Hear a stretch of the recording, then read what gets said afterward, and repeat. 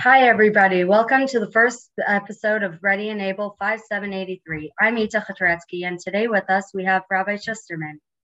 Welcome, Rabbi Schusterman. I would like to start off with the background. What made you come to ask this question of why bad things happen to good people, and what made you look for the answer? Well, why bad things happen to good people is actually a pasuk in Tillim. In Kapitel Chav Beis, Keli Lama. David HaMelech asked that question, and so the question is in the public sphere by David HaMelech asking it. We also have, I'll mention another few names that you know.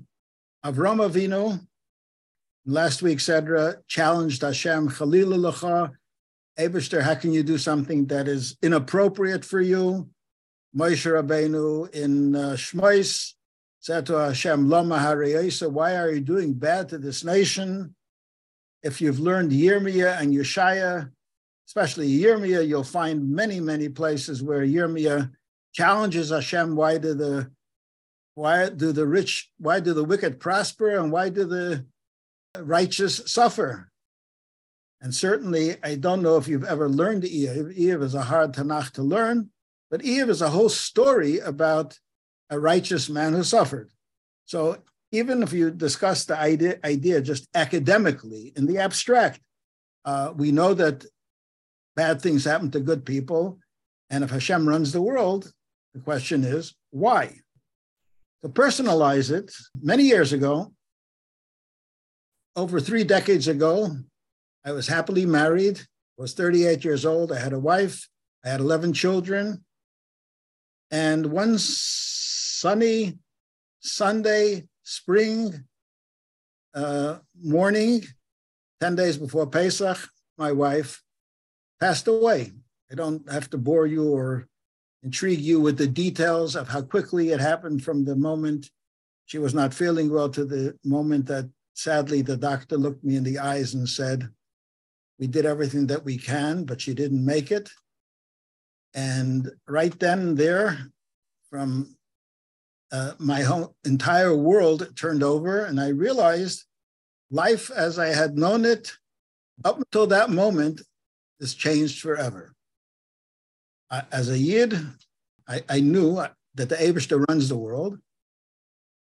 And my wife, about me, you can say, I know myself, I know my flaws, but my wife was a good person. I'm not going to say she was a tzaddikus, but she was a very good person. She was, as the expression goes, as good as many and better than most. She worked hard. She gave birth to 11 children, was raising well. She went to the Hebrew Academy every day and taught a class from 9 to 12. She was one of the mikveh ladies in the mikveh that we built in Long Beach, California. She was a shlucha. She was a real devoted shlucha. And within a period of less than 2 hours, from the time she was experiencing distress until the time she passed away, it was our time, me and my children, to ask, why did such a bad thing happen to her? And she was a good person, and by extension to us also. And that spurred me on. Well, we had a parent running the Hebrew Academy. There were a few hundred families. They weren't, at that point, most of the families were not observant. They wanted to have a decent Jewish education. They wanted to have a quality secular education. That's what brought them into the school. And my wife was a warm and friendly person. And many of the parents, my wife taught as she started teaching in 1971. This was in 1986, so she's been teaching for 15 years. And many of their children had been through her class, and therefore they had gotten to know her. They were deeply troubled. Why would the Rebbitzin, one of a few, why would she suddenly pass away? And they also knew some of our children, 11 kids, ages 16 months to 14 years old, pretty compact. The young two were twins. So they were bothered by it. And in the 2 months later, I gave it, for 7 weeks, I gave a class once a week to explain, to discuss why bad things happen to good people. I can share with the people that I recently published a book. It's not called Why Bad Things Happen to Good People. That name is already taken by a conservative rabbi by the name of Rabbi Harold Kushner, who's an older man today. He also had a tragedy in his family. One of his sons was born with a rare illness, and he knew early on that his son is not going to live very long. He lived till the age of 14, and he and his wife suffered with their son for those 14 years. And he wrote a book, which was a bestseller, called Why Bad Things Happen to Good People. Unfortunately, the book is not founded on Yiddishkeit as we know it, because he said God may be the creator, but he doesn't control evil, and bad things happen because bad things happen, and the Eibishter is not the entire boss of what goes on in the world, which didn't work for me and didn't work for anybody who knows anything about how Yiddishkeit looks at Hashem. Hashem is all-powerful, and there's no force. Ein od milvadi, there's nothing outside of Hashem, so that won't work. So we had to find a different approach from Torah, from Midrashim, from Hasidus, from Jewish philosophers. And that's what I taught in 1986. And that's what's in the book that I wrote. The book that I wrote, the name of it is Why God, Why? In Hebrew, it's Keli Lama. That's what's in Tillim. This is Lama, Keli, Lama. It doesn't work exactly in Hebrew as well as it does in English. How did this experience affect your belief in Hashem, and how did you come to terms with or not get crushed by this event and keep believing through all of it?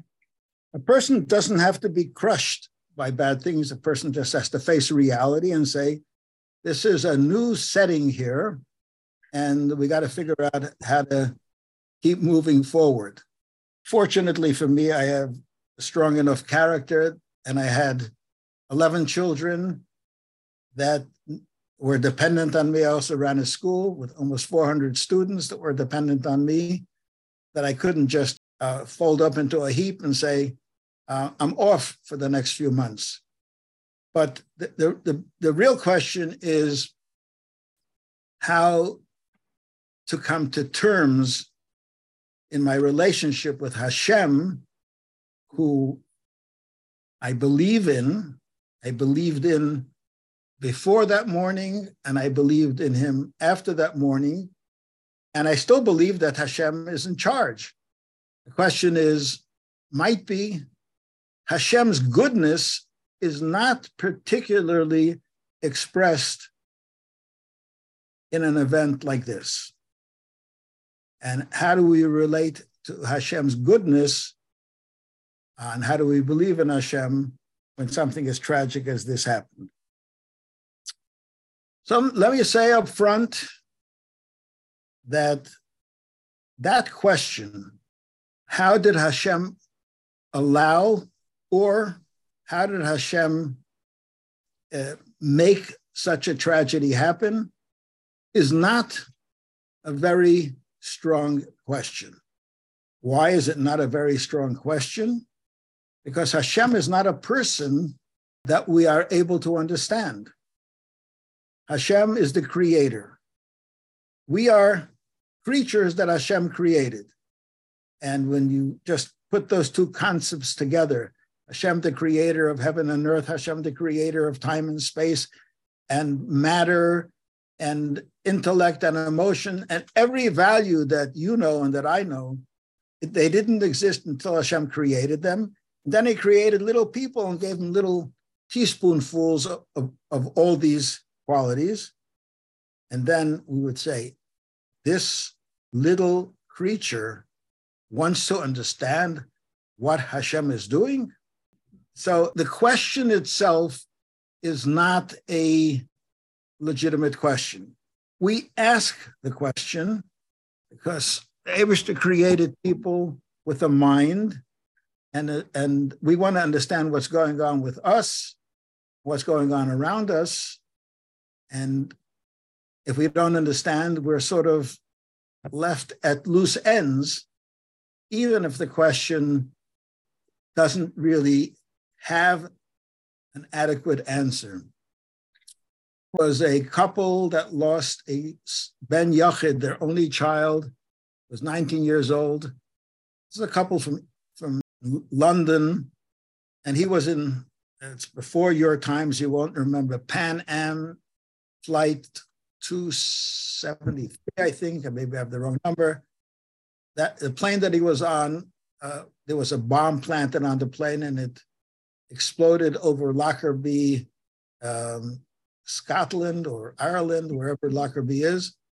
And he and all the 273 passengers aboard were killed.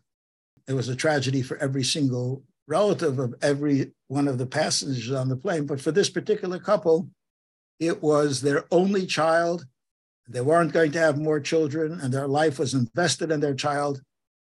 And they were devastated. And they were from people, and they went to Eretz Yisrael, and they spent 2 months going around all the Rosh Yeshivas and all the Gedolim and all the Tzaddikim and all the Mekubalim, and asked the question, why did this happen to our son? Why did this happen to us?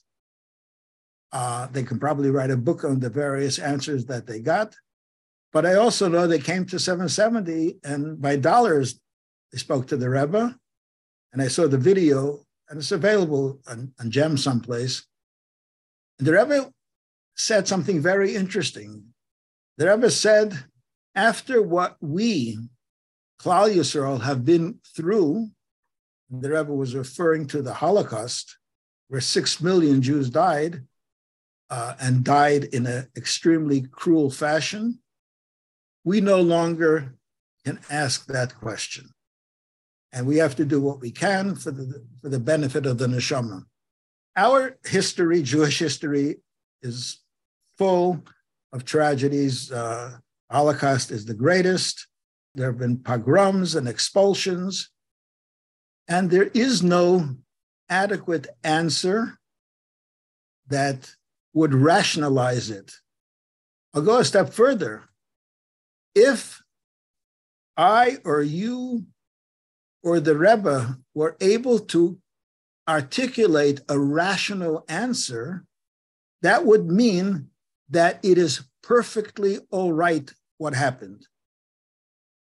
And if you understand why it happened, it doesn't bother you so much.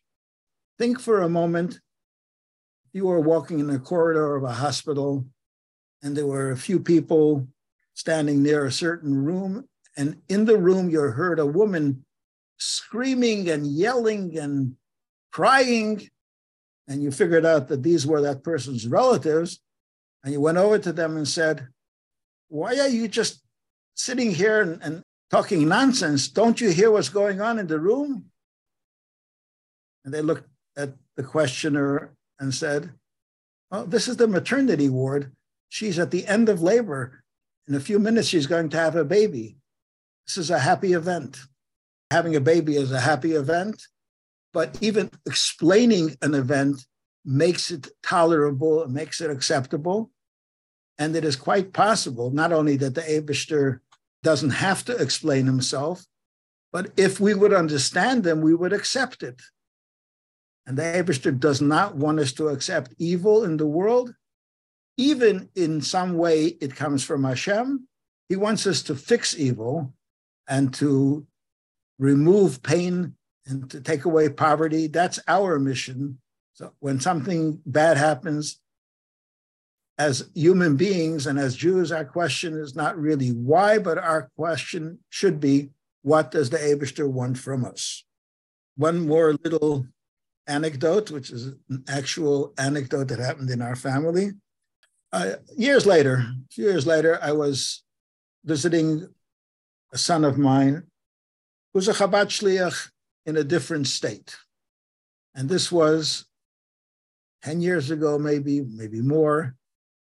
And his cousin, his first cousin, who was also a shliach, was going through cancer treatment, and he was losing.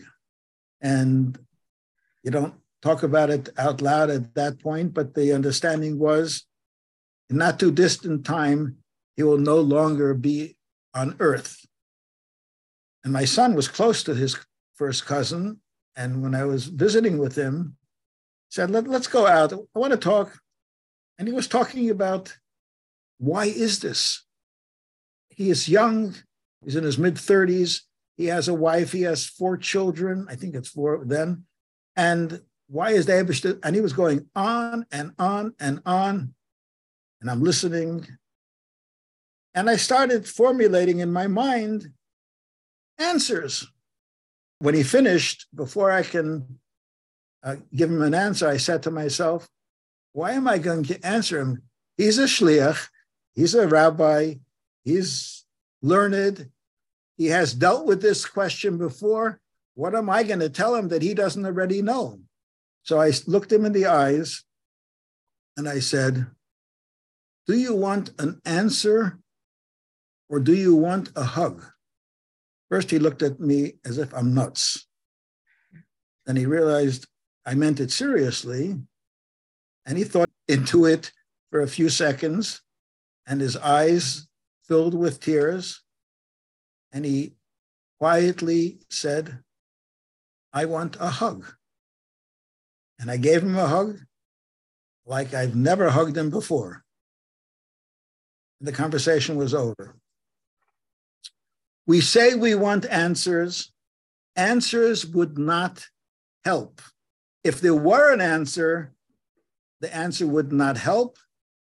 And maybe it would make things worse because it would detract us from helping people because we would have answers for all sorts of things. What people mean when they say, why did this happen? They are really saying, it hurts so much. How do I get the pain to go away? And a hug from a father to a son does that better than some answer. And that's true for everybody. Answers, little questions and little problems there are a lot of answers on a different level. But when something is tragic and something is really incomprehensible, then the answer needs to be an emotional support rather than a philosophical answer. Okay. Right. So that being said, how did this affect your belief in the long term? Would you have had a different depth of belief had such a tragedy not occurred? So I'll tell you the truth. Number one, as soon as the doctor told me that my wife had passed away, my first thought, my first realization was that life as I knew it, to the extent that one can plan one's life, whatever plans I had up until that moment, they were suddenly shattered. But my second thought right after that was, now is my opportunity to put everything that I believe in and everything that I've learned and everything that I've spoken to others when they have been through illness and tragedies. Now I have to apply it to myself. Am I up for it? I asked myself the question. It's one thing to preach to others. It's entirely different when you have to apply that lesson to oneself. And that was my challenge. And I never lost faith in Hashem, to be candid. But now the question is, can I filter it down into my daily living and really live with that emunah, that even though what I'm going through is very, very difficult, it is from Hashem, it is for a purpose. What the purpose is, I don't know. Perhaps we'll never know.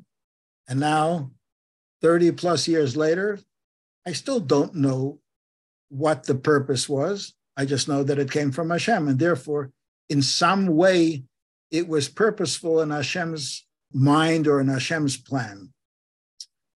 But yes, it challenged me, as I said, am I up to it? It challenged me to dig deeper into my emunah and betochen and make it more real in my life. Otherwise, I could have coasted. When things are going good, you don't have to put an effort in to keep things going. When things hit a blockage, that's when you got to really bear down and say, how do I keep moving when there's a blockage in your way? Well, I had to keep moving and learn the meaning of emunah and betochen on a deeper way, and learn the meaning that Hashem is in charge, even when we don't understand him.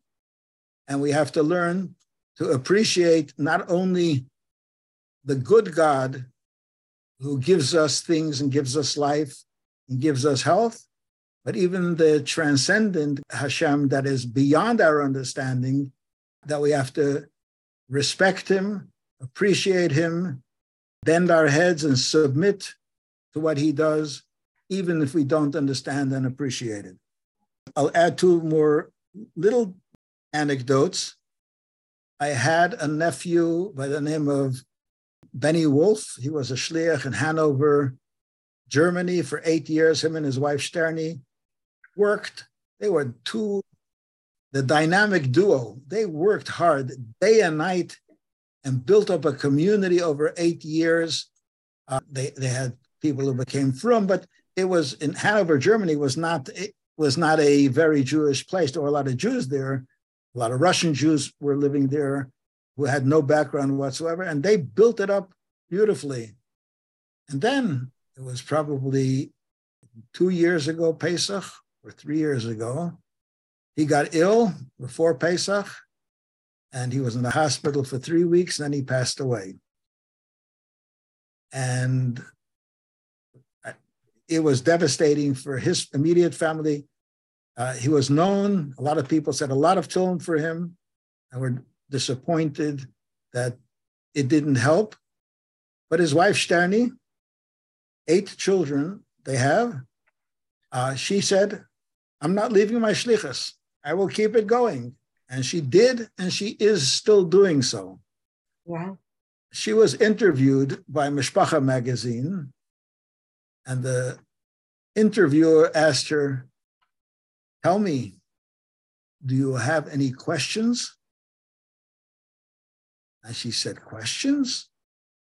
Yes, I have many questions, but I don't have any doubts. And another story, something like that, Rabbi Yekosiel Halberstam was the Kloisenberger Rebbe. He was the one who lived through the Holocaust with his wife and 11 children.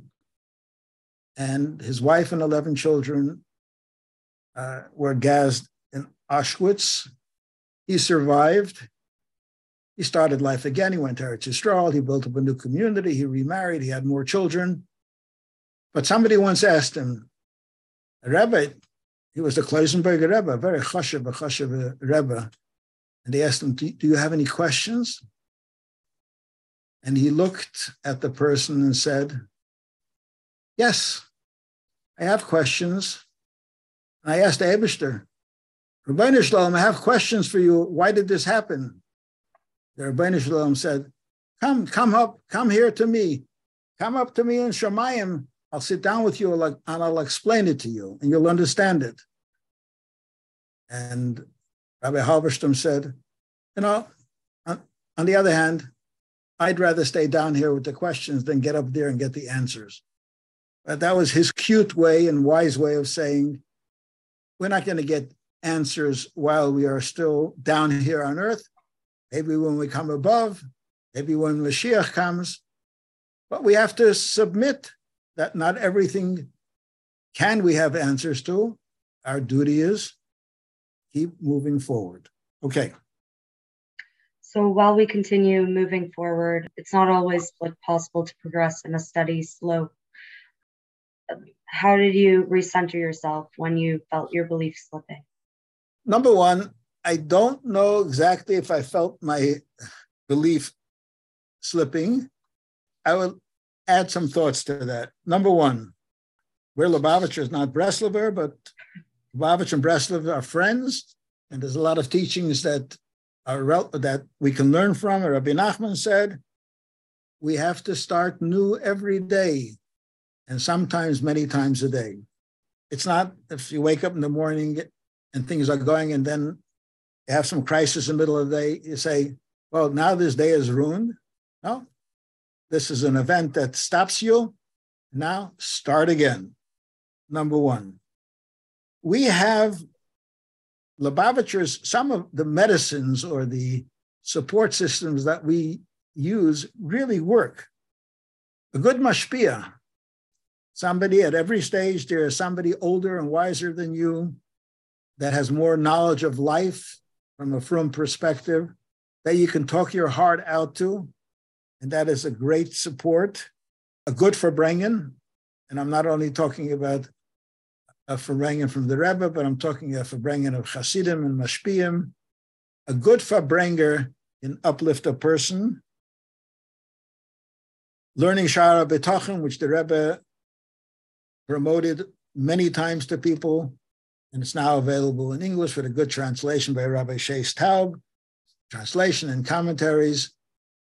See, Emunah and B'Tachim is, it's not something that is, you either have it or you don't.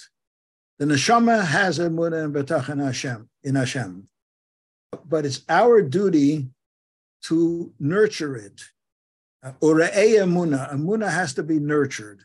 You have to support it. You support it through learning. You support it through doing mitzvahs. You support it through Verbrengens. We also have Chasidus. We're Chasidim. It doesn't mean just to learn chitas and just to say Tanya. It means to learn it. And frankly, Tanya, some of us say chitas every day, and we say the Tanya every day. And there are people who had no background in Yiddishkeit. One particular person who's very chashuv, I don't want to mention his name, he wrote books. He was introduced to the English Tanya, and he found such wisdom for life, for his life, that he became frum. And the rabbi who ran the Chabad house in which he found that Tanya eventually took him as his son-in-law. So it worked. Everything that we learn in Hasidus is not just, it's not an abstract, it may be abstract, but it can be tied down to something concrete. It's our job, it's our duty and our opportunity. If you go to a bookstore, you go to a library, there's a section called self-help. Tanya could be put into many different sections: Hasidus, Kabbalah, philosophy, and it can also very well be classified on the shelf of self-help. There's a lot of very personal self-help, practical for the 21st century man and woman, bacher and young woman. So that's how we keep trucking. That's how we keep moving. So those are really cool ways to keep ourselves in check and help ourselves when our belief is slipping. But what advice do you have for other people dealing with others in pain? And what helped you the most in your time of need? How do you help others? Well, first of all, you have to be a role model. If your emunah and betachon is strong, you can fortify somebody else's emunah and betachon. I will also say, this is an American cliche, but it works. Be ready so you don't have to get ready. That's good for, we live in California where there are earthquakes. They say, get your earthquake kit ready, so if the big one hits, you'll be prepared. If an earthquake comes and you're not prepared, not much you can do about it then. When a person, chas v'shalom, has a tragedy, that's not a great time to start trying to figure things out.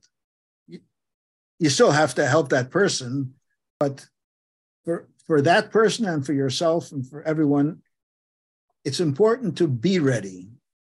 You have to have a perspective of where Hashem fits in to your life before there's a tragedy, so that when a tragedy happens, chas v'shalom, it shouldn't happen, but if chas v'shalom, a tragedy happens, you have a relationship to Hashem. There's a pasuk in Mishlei, v'chol eis ahoiv horeya v'och l'tzara yivolid, at all times love a friend, and a brother will appear in a time of tzara, because your friend will now develop a much more intimate and personal relationship with you because of the friendship that you've had prior to that. The Gemara says that in Mishlei, where the pasuk is from, the Reya, the friend, is Hashem. Hashem is the friend of every Jew. Probably Hashem is a friend of every human being, but particularly to the Jew.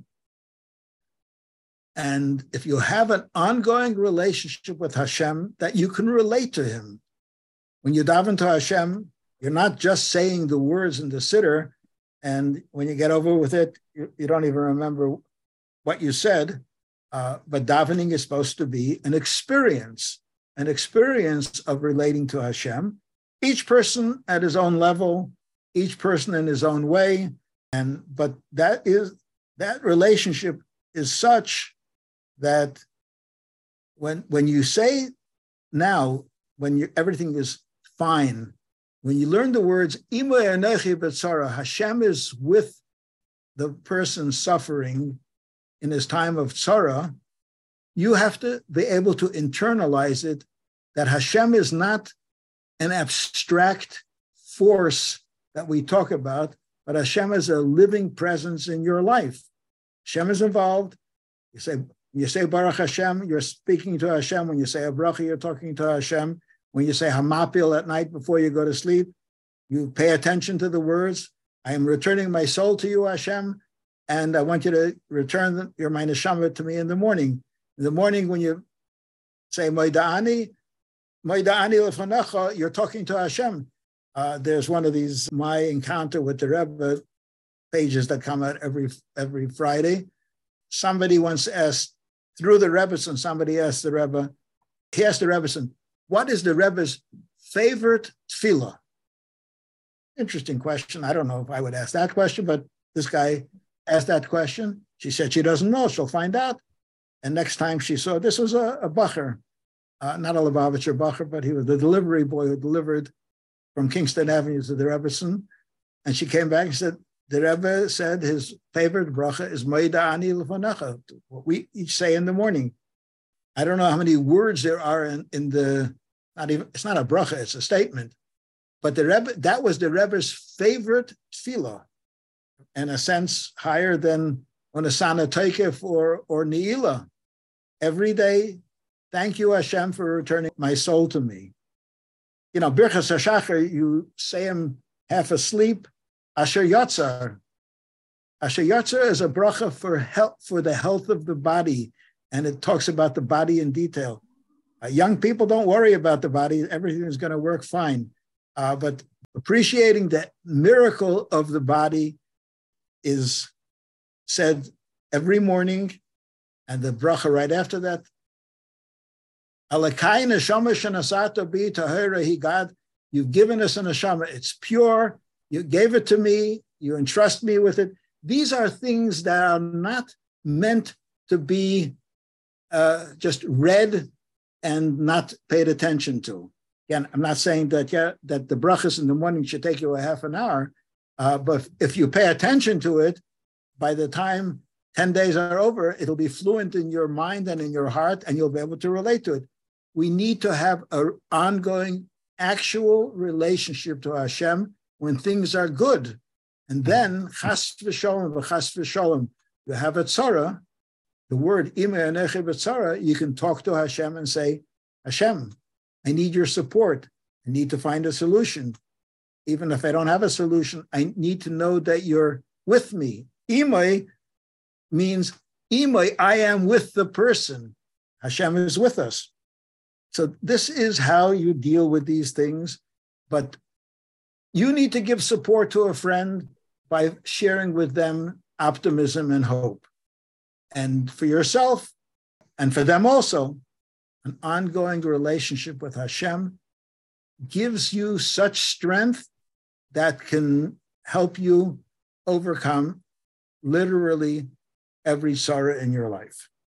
So, as you have mentioned many times before, the concepts of how to deal with pain can be found in Torah and Chassidus. Where do you find the proper balance between learning and professional help? Because both are necessary. For example, you had said that learning the Tanya would help in many different ways, but also professional help such as therapists, psychologists are also necessary. And where do you find the proper balance between both and not too much of one or the other? Well, even Tanya, which is wonderful, and today there are many very good translations of Tanya, quite a number of different ones. But in the introduction to Tanya, the Alter Rebbe himself says that you should discuss the issues that the Alter Rebbe is teaching in Tanya with the elders in the community. I don't mean you have to find an 80-year-old man to talk things out, but a mashpia, a man, a woman, a Rav, a Rebbetzin, a wise person. We all know in our circles who is the wise one who knows the way of the world and knows of the way of Yiddishkeit and can help bridge the two. A teacher in school, not every teacher, maybe many teachers, maybe few teachers, I don't know your teachers, but there are such people in every community. The Rebbe said, Aseh l'charav, precisely for this. The application and how to apply any wisdom to life often requires the help of somebody older and wiser than you are to help articulate how what it says in the book applies to you. I'll be honest, I am a fan of therapy when needed. When my wife passed away, I didn't feel normal. It was such a tragic, dramatic and tragic change in my life. And I did have mashpiyim and I did speak to them, but I needed more terminology that will fit my particular psyche and my particular character. And I purposely looked for a therapist who lost a spouse and was raising children, because that's where I was at that time. I didn't want to find any therapist. I needed someone who I can relate to as being in the same situation that I was in then. And I lived in Long Beach, California. The therapist lived in West LA. Those days, it only took half an hour to drive there. So every second week, I drove to LA in the middle of the day. I was a busy man. I had a big school to take care of and a big family to take care of. I drove into LA, half an hour there, spent an hour with the therapist and came back, and this went on for 6, 7, 8 months until I got a perspective. So therapy, when needed, is good. And if you have a wise mashpia, you can ask the mashpia, I think I need to see a therapist. And you have frum therapists in Crown Heights who will tell you, I will meet you as a therapist, but you need to have a mashpia too. It's not one or the other. The balance, therapy costs a lot of money. That sort of helps balance it, that you don't do it, you don't get addicted to therapy. But the person himself, there's a Yiddish expression, don't ask the doctor, ask the patient. The patient themselves should be able to figure out the proper balance. I certainly can't give a rule of thumb of how to balance a mashpia and Tanya and therapy. So many times people tend to push their trauma aside and focus on the positive. In what ways can this be good? And what did you find helpful? And when does this step over the line of being in denial? That's a very important question. There's a din in Shulchan Aruch about Pesach, How does Pesach get in here? There's a din in Shulchan Aruch on Pesach, and it's from the Gemara. At the Seder, we eat matzah and maror. If one swallows matzah without tasting it, you're yotze the mitzvah of achilas matzah. If one swallows maror and doesn't feel the bitterness of the maror, lo yotza, he has not fulfilled the mitzvah, and you got to eat maror again and chew it and cough a little bit and sneeze a little bit, and their eyes will be tearing, and then you're yotze. When a person has a crisis, when a person has tzoros, when a person has a tragedy, that's maror. And bola maror lo yotza, if you swallow maror, you're not yotze.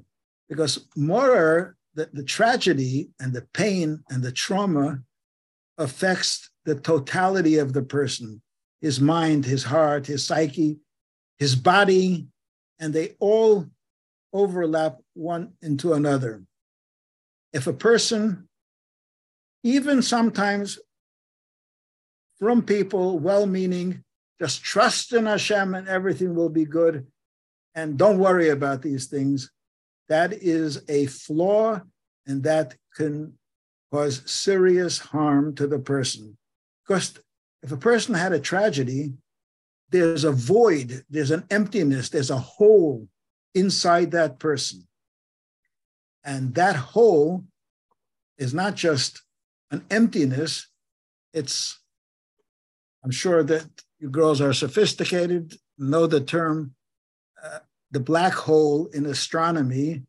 The black hole has deep, a strong gravitational pull that it sucks in everything in its neighborhood, including light, and that's why it's a black hole.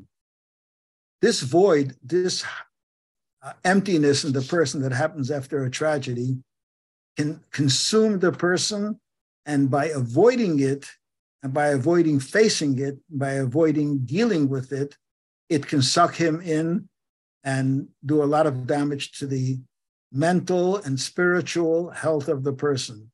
It needs to be addressed, should be addressed, and a person changes after tragedy. He can train, chas v'shalom, a person breaks a leg. And you say, oh, it's okay, I can limp around.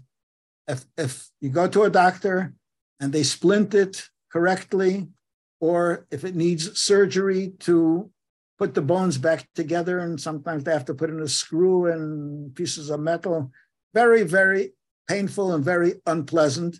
But then when you heal, your leg is strong again and you can walk like a mensch. If you try to self-treat it and say, I'm going to ignore it, yeah, the leg might heal and you might be limping and off balance, chas v'shalom, for the rest of your life. And the damage to the psyche by not dealing with it is as big and maybe even bigger than the damage to the leg that isn't treated properly. Back to the idea of how Chassidus can help someone, what are some practical examples of where and how Chassidus can help the person? Practical examples. Okay. I'll give you two practical examples. In Tanya, from Perek Chavov till Perek Lamed Beis, the Alter Rebbe has essays spread out over those chapters and how to deal with sadness and how to deal with depression. And he actually lists there's sadness that comes from material matters, physical matters, health, finances, how to deal with that. And then there are sadness that comes from inadequate spiritual, a person feels, I am not sensitive enough, I am not religious enough, my Yetzer Hara is overpowering me, and it gets the person down. And the Alter Rebbe goes through each of these things step by step over 8, 9 pages, maybe 10 pages in the Tanya. And that's real practical. We all have to deal with it in one form or another. Not every sadness leads to depression, but sometimes sadness can lead to depression. But we all experience sadness and blue moods. And if we know what it says in Tanya, that will help us. Another one is how when there's a challenge of chesed and gevura, when there's a challenge of if you're supposed to, how do you blend chesed and gevura? There's a reason to be strict and there's a reason to be kind. How do you figure out and integrate them and implement them?